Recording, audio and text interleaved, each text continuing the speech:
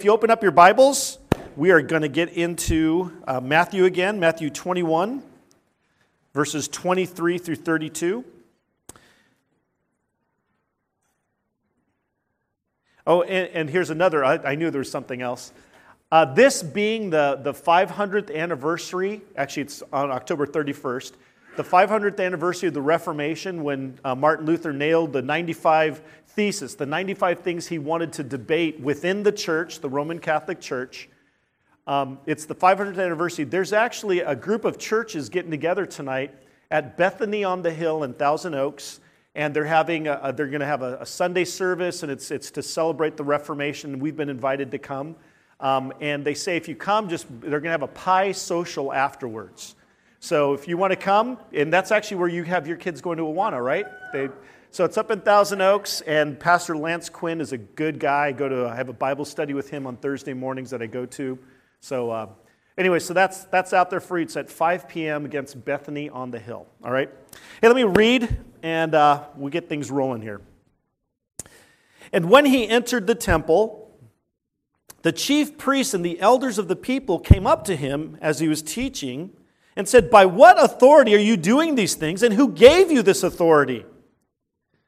Jesus answered them, "I will also ask you one question, and if you tell me the answer, then I also will tell you by what authority I do these things."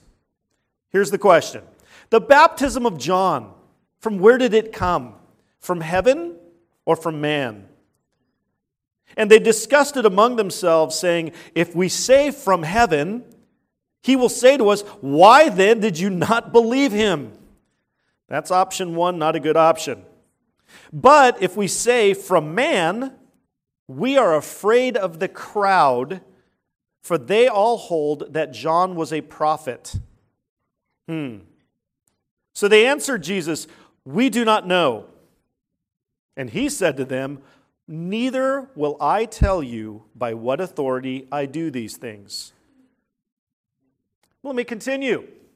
"What do you think?" He continues with them, Jesus talking to the religious leaders. Again, it's in public. It's at the temple, so this is a public thing going on. "What do you think? A man had 2 sons, and he went to the first and said, 'Son, go and work in the vineyard today.' And he, the son, answered, 'I will not.' But afterward he changed his mind and went. And he, the father, went to the other son and said the same. And the second son answered, 'I go, sir.' But he did not go. Which of the 2 did the will of his father?" They said, "The first." Jesus said to them, "Truly I say to you, the tax collectors and the prostitutes go into the kingdom of God before you." Wow. "For John came to you in the way of righteousness, and you did not believe him. But the tax collectors and the prostitutes believed him. And even when you saw it, how they turned and repented and followed God, even when you saw it, you did not afterward change your minds and believe in him." Let's pray. God, thank you for your word. Lord, as we read so many of these stories in the life of Jesus, Lord, I thank you, Jesus, for just the patience you showed. But Lord, I pray that we would also not miss the strength of authority that you display here and what you call people to. Lord, what you call us to repent of our ways, to see you for who you really are, and to believe in you. Lord, I thank you for this word. I pray now that you'd open our eyes, God, that you'd make our hearts responsive to your word. Lord, that you would use your word to have spiritual surgery going on. Spirit, take the word, the scalpel of the word, this living and active and sharper than two-edged sword. Lord, I pray that you'd use that to judge the thoughts and intentions of our hearts. And Lord, that by that you would change and conform and transform us into the image of Jesus Christ. So Lord, as we go through this now, Lord, I pray for clear thinking but also personal reflection and self-evaluation. God, change us and mold us and use us for your glory. In Jesus' name, amen. Well, like I mentioned, 500 years ago, the Reformation started. And it was called a Reformation, not a revolution, but it ended up acting like a revolution. Martin Luther was a Roman Catholic monk. He was not someone from the outside, he was someone from the inside. And he had been struggling with how to be in a right relationship with God, this whole thing, the righteousness of God. And as he's struggling just in the course of what's going on, he also sees something happening even in his local town. John Tetzel was a representative sent by Rome, and he was to raise money for the building of St. Peter's Basilica back in Rome. He was on a church fundraising mission, and here's how they did it. He was selling indulgences. If you buy an indulgence, it knocks off time in purgatory. You pay for your sins. And you can also buy indulgences for others. Does that sound biblical? Exactly. It wasn't. But Martin Luther, he saw that and he's saying, wait a second, that's not what the Bible says. And so that's what led him, that was the environment, and he wanted to reform what was going on in the church. He thought this was being done without the Pope's knowledge. So he posts these 95 reasons or theses that he wants to debate within, because it was at a university, the University of Wittenberg. He was a priest teaching there, and he wanted to debate it amongst the faculty and the representatives of the Roman Catholic Church. He thought it was just, oh man, let's just get this cleared up. It's no big deal. He was called to the court there. I mean, he was violently opposed by Rome when they heard what he was doing. And in 1521, he was standing before the Diet at Worms, looks like Worms, but he was standing before a court, a religious council, and they told him, hey, recant of all that you've taught. Repent. Bow before the authority of Rome. That's what was at issue there. Who do you think you are? Behind the representatives there at this council was the authority of the Roman Catholic Church. And here's what Martin Luther said in response, and I love this. Unless I am convinced by the testimony of the Holy Scriptures or by evident reason, for I can believe neither Pope nor councils alone, as it is clear that they have erred repeatedly and contradicted themselves, I consider myself convicted by the testimony of Holy Scripture, which is my basis. My conscience is captive to the Word of God. Thus I cannot and will not recant, because acting against one's conscience is neither safe nor sound. God help me, amen. What was his authority? The Word of God. Now remember, the Word of God is not just a book. It is God's self-revelation. We can know there's a God from creation. Creation declares all the time that there's a glorious, mighty Creator God who's powerful. And then we all have a conscience of right and wrong, and we know that we've done something wrong, and because of that we stand guilty. That's what Romans 1 and 2 say, in essence. But it does not, that knowledge alone does not save us. We needed God to come and make himself known. And he did that through the prophets, through godly men of the past, but ultimately the main revelation through Jesus Christ. What we have in this book is a collection of 66 different books. But they all have the same message, the progressive unveiling of God to the people.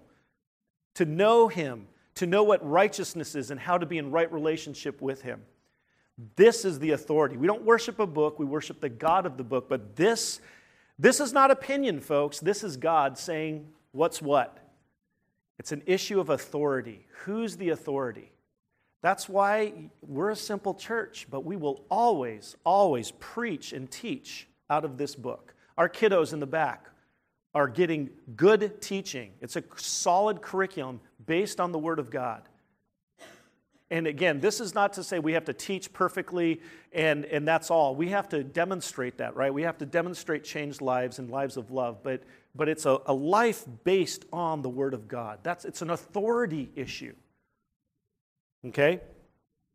In this passage we're looking at today in Matthew 21, that's the key issue, is the authority issue. Who do you think you are, Jesus? You're on our turf now, the temple. Right? The big hitters are confronting Jesus. And this passage kicks off a whole section, all the way to the end of chapter 22, where Jesus is being confronted by the religious establishment. And it's all about his authority and the source of his authority. And this word authority that's being challenged is called exousia. It's not his power to do things. That's obvious. It's unmistakable. But the question is, what's the authority? Where are you getting this from? And this means the right to make decisions, to act. It's from a position you hold, so you have the authority to do what you do. And it was challenged right here in this first passage. We see that word repeated 4 times right away.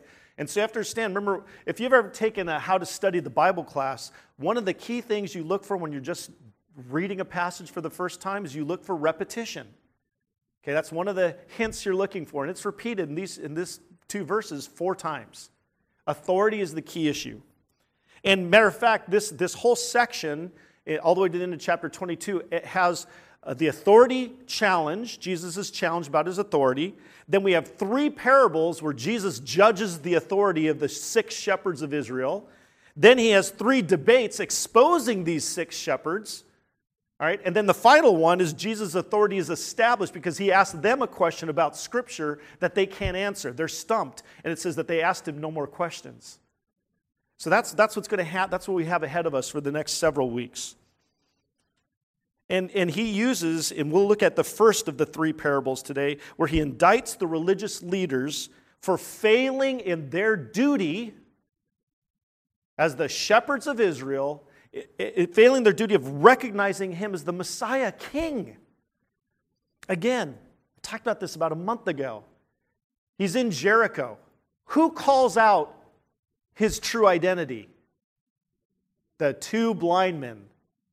They were physically blind, but they were spiritually able to see. The evidence was overwhelming even to the blind. Isn't that amazing? And here we have him going after them for their hard-hearted rejection of him. And we'll see him, this whole thing of asking or answering with a question and then using parables and illustrations and going back and forth. It's a rabbinical way of handling debate. And again, this isn't about power. The power that Jesus has is unmistakable. But where did they say he got his power from? It was satanic, right? That's not what the people saw. But the religious leaders, that was their verdict earlier in Matthew 12. They're asking, who do you think you are? Who said you could do what you are doing? And who did you learn from? Because back then, if you wanted to become a rabbi, you needed to be trained under the proper training method, and that was overseen by the Sanhedrin, the Jewish ruling court, the top 70 religious leaders in the land. And Jesus had never gotten their teaching. Who do you think you are, you Jesus? Where's your credentials? You know, in my office, I have my ordination certificate. Went through the ordination process. I got it. It was really significant. In my life, it was like, wow, these guys praying over me. I did all jump through the hoops, but man, there's something spiritual about this. It's really cool. But Jesus didn't have anything to hang on his wall. But that's okay. Because whenever he taught, what did the people say? Wow. He teaches with authority, not like the scribes and Pharisees. And who are they? The religiously trained men. He spoke with authority. You have heard that it was said unto you. That's the Sermon on the Mount. He says this all the time. You've heard that it was said, but I tell you. He goes off his own authority constantly. Jesus' authority was unmistakable to all from the very beginning. Yet the religious establishment has all along challenged him, but especially here, because it's not just a Pharisee that's challenging him. It says the chief priests and the elders of the land. The big hitters are coming after him. But early on in his ministry, Jesus, his authority, was recognized by a Roman centurion, a Gentile. Hey, my servant is sick. Can you please heal him? But you don't need to come because I know that you have authority to do it. It was recognized by a Gentile. The crowds continuously saw and marveled at his teaching authority and its power. Even in his hometown, even though they rejected him, they still recognized, wow, where does he get this authority to teach? His authority was seen in his power over demons. They had to obey him. They were afraid of him. Not just because of his power, but because of his position, his authority over them. He had authority, we see, when he claimed to forgive sins. When did he do that? Did he ever forgive anyone's sins? There's a famous story.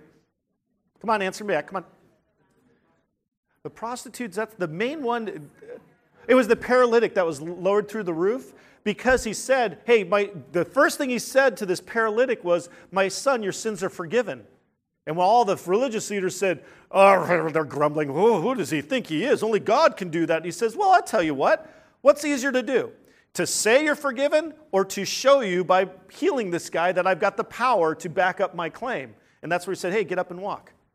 If he's been paralyzed for most of his life, what are his muscles like? It's called atrophy, right? It didn't just say he kind of slowly got up. It says he jumped up, grabbed his mat, and then went away rejoicing, jumping, praising God. Talk about public and instantaneous and full. Amazing. But he claimed that he had the authority to forgive sins, and he proved it with his miracle. He had the authority to do that. But even the Pharisees recognized only God can do that. By his power to calm the storm, he didn't do anything except when he was asleep in the boat and his disciples, these fishermen, are scared to death. What does he do? He just gets up and say, be still. And what does it do? His authority over creation. By his own claims, he claimed to have God-given authority. And he had just done a major act of authority. Before this scene here where he's confronted by the chief priests and elders, what did he do that was a definite sign of authority? He cleansed the temple. What right do you have to do this, Jesus? He goes, watch me. He's never hid where he's from. And he claimed to have authority from God. We see that in Matthew 28. All authority has been given to me. He is the king. Folks, this authority thing is a rough thing for us to process as American Christians, because we're in a country where if we don't like who's running it, what do? We vote them out. Sign petitions, we'll impeach them, whatever it is. We're independent Americans, but folks, in God's economy, there's a ruler and there are his subjects. And if you're not one of his subjects, you are outside of the kingdom. So this issue is not a democracy. I'm not your king, by the way. I don't claim to be, but I'm just telling you what Jesus says. He's our king, all right? And a king demands what? Obedience. Because he's deserving of our obedience, especially this king, right? I mean, the public had already seen his authority, that it stood over and above that of the religious leaders, to their shame. His authority, his teaching, it's so much better than the scribes and the Pharisees. They had already seen the contrast, and they're ashamed by it. In Jesus' actions, you have to understand that God, through his king, son of David, was fulfilling his promise in Ezekiel 34:24. I'm going to turn to that real quick. Ezekiel 34:24. The whole chapter of 34 is about God going after the shepherds of Israel. And who are the shepherds of Israel? It was the religious leaders. They were supposed to shepherd, lead the people towards God, lovingly care for them. And in chapter 34, Ezekiel's about the late 600s, early 500s. That's his time of ministry, just before the Babylonian captivity and into it. And we see Ezekiel going after the religious leaders. And here in 34, it says this in verse 24. And I, the Lord, will be their God, and my servant David shall be prince among them. I am the Lord, I have spoken. It's right after a whole section saying, I have to go rescue the sheep. You sick shepherds, you religious leaders, you fleece the flock, you lead them astray. They're sick, they're helpless, they're dying. That's your responsibility, and he judges them. He says, I myself have to come and rescue them. But he says specifically that I myself, and who's going to rule over them? David, my prince. Well, David had died about 400 years earlier, so who's he talking about? The son of David, Jesus. He said a shepherd was coming, and we see that here. Jesus judging the sick shepherds. He's living out Ezekiel 34, and he's fulfilling the promise that the true shepherd has come. What did Jesus call himself? I am the good shepherd. We got to see what's happening here.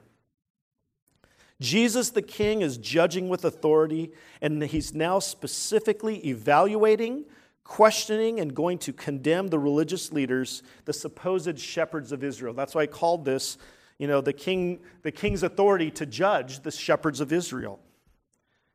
So we see initially in this confrontation here. And when he entered the temple, he'd already cleansed the temple the day before. He's coming back in. It says that basically the big hitters confronted him. Members of the Sanhedrin. The chief priests were basically the high priest's associates, the assistants, and the elders of the land. Those guys all made up the Sanhedrin. So now the Sanhedrin, the Supreme Court of Israel. But it's not like our Supreme Court. It's 7 judges who just, they're on there for life and they wear the robes. We hardly ever hear about them unless one's getting ready to die, right? Balance of power. They had authority to make serious, specific decisions over the life of the people. And they're coming to confront him. And he's in the temple. And what is he doing in this temple? It says as he was teaching, he cleansed the temple, tried to get rid of the corruption and contamination the day before, and now they're teaching the people. What do you think he's teaching about? What has been his message all along? You especially see it on the Sermon on the Mount. The kingdom of God. He's teaching the people because they've been led astray by 6 shepherds, and now he's being confronted by these 6 shepherds because they've been challenged. They were embarrassed the day before.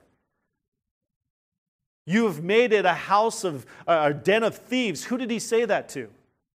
To the people in general when he was cleansing the temple? Who was in charge of that? The religious leaders. The Sadducees, the high priests, the chief priests, they were in charge of what was going on up there, and they turned it into a marketplace. He had called them out publicly. We're talking about this in our life group on Thursday. How big was the Temple Mount? I keep telling you, it's like 3 football fields. And the outer portion of it, the temple is right in the middle, but the outer portion, the courts of the Gentiles, a significant part of it had become a marketplace. It was never supposed to be that. It was supposed to be outside the walls. And they had turned it into a marketplace. They had turned what was supposed to be a place for the Gentiles, a place for them to come and worship God, the one true God, and they turned it into a place of fraud, deceit, and thievery. They had put up a roadblock to the Gentiles. They had put up a roadblock to the mission God had called them to. That's why Jesus, when he cursed the fig tree, he was cursing Israel. Israel of that generation had signs of life. The tree with the leaves, they had signs of life. They had the sacrifices going on. They had the temple. But their worship was empty. They're going through the motions without truly honoring God. And because of it, there was no fruit. A fig tree is supposed to produce fruit that you can eat. That's the purpose of the tree. The tree didn't produce the fruit. It failed in its mission. Israel failed in its mission. The temple, contaminated. The religious leaders, the ones who are responsible for that. And now he's confronting them here. And why doesn't he just say real quick, well, you guys have to just be done with it? Well, you have to understand the place that they played in the life of Israel. They were the celebrities. They had the power, the position, the authority. So what he has to do is answer their questions, but show that he is the Messiah by how he handles the Word of God, Torah, And that's exactly what he does by the way of parables and then answering their objections later on in chapter 22. The king's authority to judge. So he's confronted. They come up to him as he was teaching. And by the way, to teach is to act with authority. Okay? That's what he was doing. And they said, "Who are you?" And he even says to them later, "Truly I say to you." He speaks on his own authority. They keep wanting to know, who do you think you are? And he says, "Well, let me ask you, who do you think I am?" Right? He turns the question on them. I'm getting behind in my notes here. And by the way, I don't blame the chief priests and the elders for asking him this. They're supposed to challenge some supposed teacher that's showing up on the courts. But the thing was, for 3 years, he had given obvious evidence. It was so obvious that blind men knew who he was. That the crowds, a couple days before, huge crowds, hundreds of thousands, were singing what? Hosanna to the Son of David. They knew who he was. They correctly identified him. And the crowds, the religious establishment would look down on. They had a total arrogance toward them. They were condescending. They're the religiously ignorant. No, they saw clearly. Matter of fact, in the temple, what were the religious really mad about? Children were calling him Hosanna, the Son of David. They could see. Guys probably going through their bar mitzvah. They knew just enough of the word, and yet they could see, wow. What do you think got in the way of these chief priests and elders of the land? Pride, arrogance, hard-heartedness. Because at this point, they've rejected him for 3 years. Again, I'll always draw this back to ourselves. How do we act like them? Do we? Do any of you? Do I? How have I been hard-hearted towards God? How do I not submit to him? Are there things I hold back from his rule in my life? Again, only you can answer that. That's between you and God.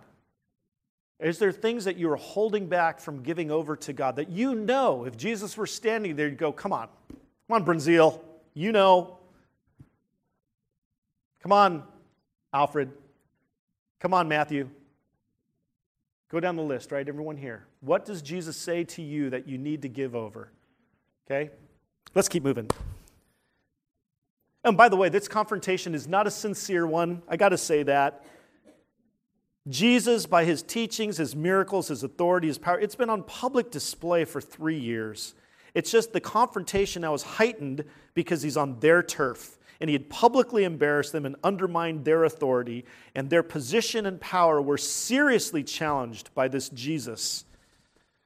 So he answers them to their question. I will ask you one question, and if you tell me the answer, then I'll tell you by what authority I do these things. And so I have for point B, it says confusion of the religious leaders. They weren't confused. Their response just shows that they wanted to escape the ramifications. I just used it for preaching alliteration. But they answered him. The question is this: the baptism of John, where did it come from? From heaven or from man? And they, the religious leaders, discussed it among themselves. They have to go to a side. They'd do a side, a side conference over here. Okay, here guys, how are we going to answer this? And notice, what is their focus of how to answer? Is it about the truth or the consequences of their answer? It's the consequences. What is the essence of integrity? Integrity is to know the right thing and then do it. It's an issue of truth and then acting on the truth. These were not men of integrity. Their aside shows they were all about pragmatism. What's going to be the end of this here? Instead of saying, here's the truth, here's who he is. And just so you know, it was not all of the Sanhedrin that was this way. How come I can say that? I know of 2 guys who didn't. Joseph of Arimathea and the famous guy from John chapter 3, Nicodemus. They became followers, all right? So there's hope, right? Even in this, there's a hint of hope in the midst of this, but we can't miss what's going on, this confrontation, and how Jesus responds to them. His counter to these leaders is, what was the source of John the Baptist's authority for his message and ministry? That's the essence of what he's responding to them. Jesus was tying, in asking him this way, Jesus was tying the source of his own authority to that of John's. See, their question is, where do you get the authority? He says, well, hey, this John the Baptist, what was his authority? If you answer me, then I'll tell you where my authority. He was tying him and John the Baptist together, but wasn't that appropriate? What was John's message? I'm not the Christ. I'm not Elijah. I'm not Moses. I'm not the prophet. I'm the forerunner. He quoted Isaiah 40, verse 3. He quoted Malachi 5:2, I think it is. He said, I'm the forerunner. And then when he saw Jesus, what did he say? Behold, the Lamb of God who takes away the sins of the world. He said on 2 separate days, and he even sent some of his own followers to follow him. I must become lesser. He must become greater. My time of ministry is coming to an end. I've prepared the hearts of the people. I've had a message of repentance. Repent of your sins, you Jews, and be baptized. What was baptism for back then? Was it for Jews? It was not. It was for Gentiles who wanted to become God followers of Yahweh. But he was telling the Jews, no, you have to repent too. Don't think just because you're born a Jew, you are saved. God could create Jews out of these rocks. You notice some of the things I'm bringing Matthew 3 into play here, John chapter 1. And matter of fact, when John saw the Pharisees, the religious leaders who came out to hear this baptizer out in the wilderness, what did he say to them? Oh, Matthew chapter 3. You brood of vipers. He called out the religious leaders. What are vipers? Snakes. What is that immediately drawing to the minds of not just the Pharisees who are hearing this, all the Jews who heard this is a public confrontation back there in Matthew chapter 3. Is Genesis chapter 3, the snake of the garden, the great villain of Scripture. The guys who were the supposed most self-right, or not so, they were supposedly the most righteous in the eyes of the people. And what does John call them? You brood of vipers. Who warned you about the wrath to come? There's a judgment coming. How did you know about that you guys needed to repent? You snakes. They weren't too happy with John either, were they? But what did the people consider John? A prophet. That's why so many flocked to him. When he came, they're like, oh, God is speaking again. Because remember, before John, there had been 400 years without a recognized prophet from God amongst the people. Malachi was the last. They call it a period of silence. And not that God wasn't speaking through his word, but there was no new prophet on the scene. And then all of a sudden, John the Baptist shows up, and he had on some major, even his clothing looked like that of a prophet, like Elijah. The greatest of the prophets was Elijah, and the miracles he did. So Jesus is saying, hey, John the Baptist, what do you guys say? They have to have an aside. And it's not about the truth, it's about the consequences. If we say it's from heaven, well, that would indict them. Because Jesus would say, well, okay, if it's from heaven, what was his message? Repent and believe. And then what did he say about me? I'm the Messiah. Then why don't you guys believe? If you say from man, well, the crowds right away, why are the crowds even brought into this? Well, they wanted power and prestige because that's what they had, and they had control over the people. It's the way they liked it. They were living the fat life. They were like the royalty of the country, living the way they did. Oh, if we say this, the people say, well, wait a second, you're wrong. He was definitely a prophet. So they're weighing out the consequences. And they couldn't come to a decision, so what do they say? We know not. We don't know. Was that a truthful answer? No. My goodness. My goodness. Even in this nebulous we do not know, they were revealing their lack of true authority. Why do I say that? Here's the deal. John was a major public figure with a message supposedly from God. Their job in Israel was not just to teach the people, it was also to protect the people from false teachers.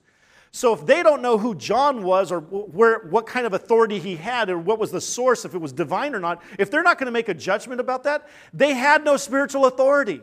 They were failing in their mission as shepherds over Israel. They're supposed to protect the flock from false teachers, or say if it's divine, embrace him and say, yeah, we need to listen to him. They, doing this, by doing nothing, they lost their authority. They had none. They showed their spiritual hard-heartedness, that they had no authority, no ability to discern. That is one of the key things for shepherds. Elders, if you look at the qualities or the characteristics and abilities of elders, paid elder, that's what I am, a pastor, or unpaid elders, Scott and Sam and also Patrick, we're shepherds. That pastor means to shepherd. The one skill I'm supposed to have that is apt to teach, so that we can teach doctrine and refute those who contradict. That's the skill. Okay? Qualities, you have to have a life we're growing and changing. We're not perfect, but generally above reproach. The shepherd concept in Israel is the same for the church. They had failed in their job. If John was a heretic, why didn't you call him out? Why wouldn't you do it right then and there in front of everybody at the temple? If John was divine, why didn't you embrace him when he was here? And why don't you believe his message about, and Jesus saying this about me? You guys get what's happening here? They wanted their position, their power. They loved it the way it was. How dare you, Jesus? How dare you? Well, he dares, doesn't he?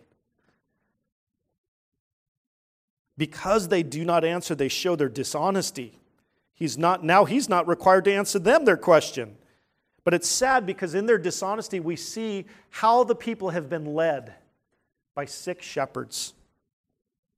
But now we see in this parable, the first of three parables, we see Jesus, he's condemning the religious leaders. This first one, he starts to go on the attack.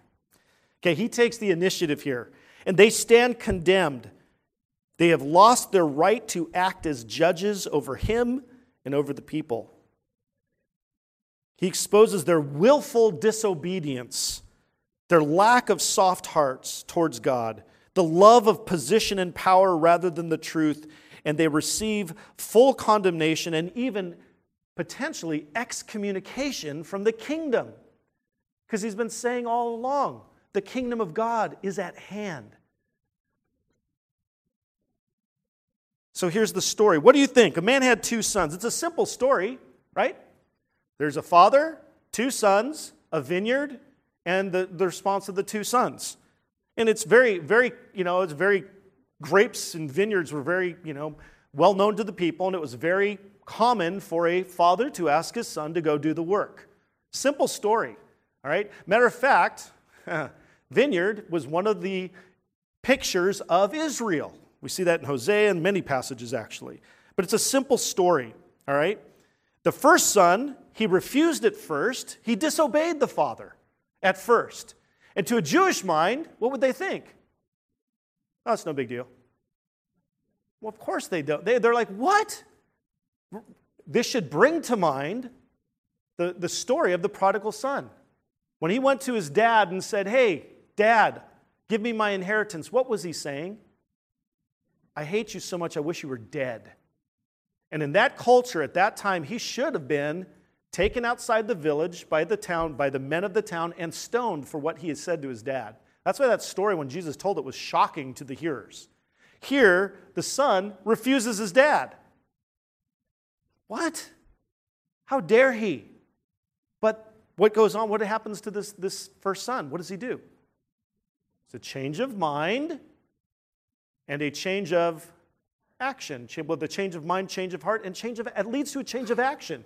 So he goes and does something. He goes and does the work like he's supposed to. Second son, same, hey, son, I want you to go work in the vineyard. The second son says, yeah, I got you, Dad, I'll go do it. But what does he do? He shows disobedience, true disobedience. Now, this story, I hope you realize what's going on here, just even a little tidbit. Look, if at first you've lived a life of rejecting Christ, even though you know the truth, is there still hope for you? Yes, there is. That's in this story, it is. Okay?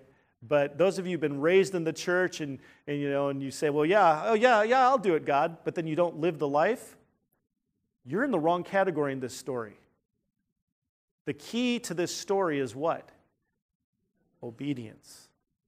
Guys, there's one thing about Christianity, I'm going to tell you straight up, it's about obedience. Jesus says, hey, if you love me, you will obey my commands. But again, his commands aren't burdensome. His commands aren't to steal life. The longer I live, the more that I see how my previous life to becoming a Christian, how ugly and gross it was, and how much of a blessing it is to walk in God's ways. And then when I choose to sin for a while as a Christian, yes, I still do, a lot. But when I repent, and then I start walking again with God, what do I see all the time? God's ways are always best. Why do I do this stuff? Read Romans chapter 7. Paul himself, why in the world do I sin? The things I don't want to do, I do. The things I do want to do, I don't do. Oh, wretched man that I am. So he had a struggle too, folks. But here's the deal. The change of heart. What was the difference between King Saul and King David? What? Whole heart, half heart. When David got called out on his sin, he repented. Oh my goodness, he wrote a song about his sin. A song that the whole nation sang at the temple. That's what the Psalms were, you guys. It was the nation's hymnal. He wrote a public song admitting his guilt and how he felt when he lived in unrepentance. And then he wrote another song about what it felt after he repented. True repentance is that lack of caring who knows. They just want people to know, oh my goodness, God is forgiving. And yes, I was terrible, but thank God he forgave me. Look at God. Look how great he is. I want you all to know. That's repentance. A repentance that has a change in attitude, but it also leads to a change in action. And David did change his actions. King Saul didn't. When he was confronted by, you can read this in 1 Samuel and 2 Samuel, but when King Saul was given a job to do, he was supposed to wait before going to battle. Samuel was supposed to show up, offer the sacrifices, pray, and get God's guidance. Saul couldn't wait. People are leaving. My army's deserting me. Oh, I got to do this. So he did the sacrifice. And then right after he does it, up walks Samuel. Samuel's like, what in the world did you just do? He's like, oh, yeah, I blew it. But just tell the people everything's good so we can go to war. Was that repentance? No, he wanted to save face. That's not a wholehearted devotion to God. Folks, you and I, we will blow it. Life is ups and downs, right? And then there's steps forward, steps backward. But when you sin, real repentance is not just sorry God, oh, I feel so bad. It's, yeah, sorry, but oh my goodness, please God, forgive me. And then you start pursuing him again. It's a change of heart that leads to a change in action, okay? Let's get back to this. We're almost done. It's a simple story. The first son showed that change. The second son did not. It sounded good. Yes, I'll go, Dad, for sure, I'll do it. But he revealed his heart by his disobedience. And then Jesus says, well, which one did the will of the Father? Well, their answer was the right one. They got it. They got the point of the story. These religious leaders, yeah, it was definitely the first son, the one who actually ended up obeying. And then Jesus gives them a very strong condemnation. Folks, listen to this. Truly I say to you, again, his own authority, the tax collectors. Okay, whoa. What's going on? Why is he bringing in tax collectors here? What's this Jesus doing? They were traitors to the Jewish people. These were Jews working for the Romans and stealing from. They were known to be greedy, fraudulent, stealing from the people, their own people, working for hated Gentile oppressors. They were number one on the bottom of the list in Jewish society. Uh-oh, what's he doing here? He's talking to us. He's talking about tax collectors now. And then he says, and who? The prostitutes. Oh, also number one on the bottom, the sexually immoral. Because if you were a prostitute and you had sex outside of marriage, what did the law say? Stone. Look at what he says. The tax collectors and the prostitutes go into the kingdom of God before you. Jesus is saying this to the religious leaders, the biggest hitters in the land, in front of everyone on the Temple Mount. He's doing this publicly. What did he just say to them? He smacked them upside the head. That's the force of what's being said here. The lowest on the scale of righteous people, he's saying they're more righteous than you are. And he goes on to say why.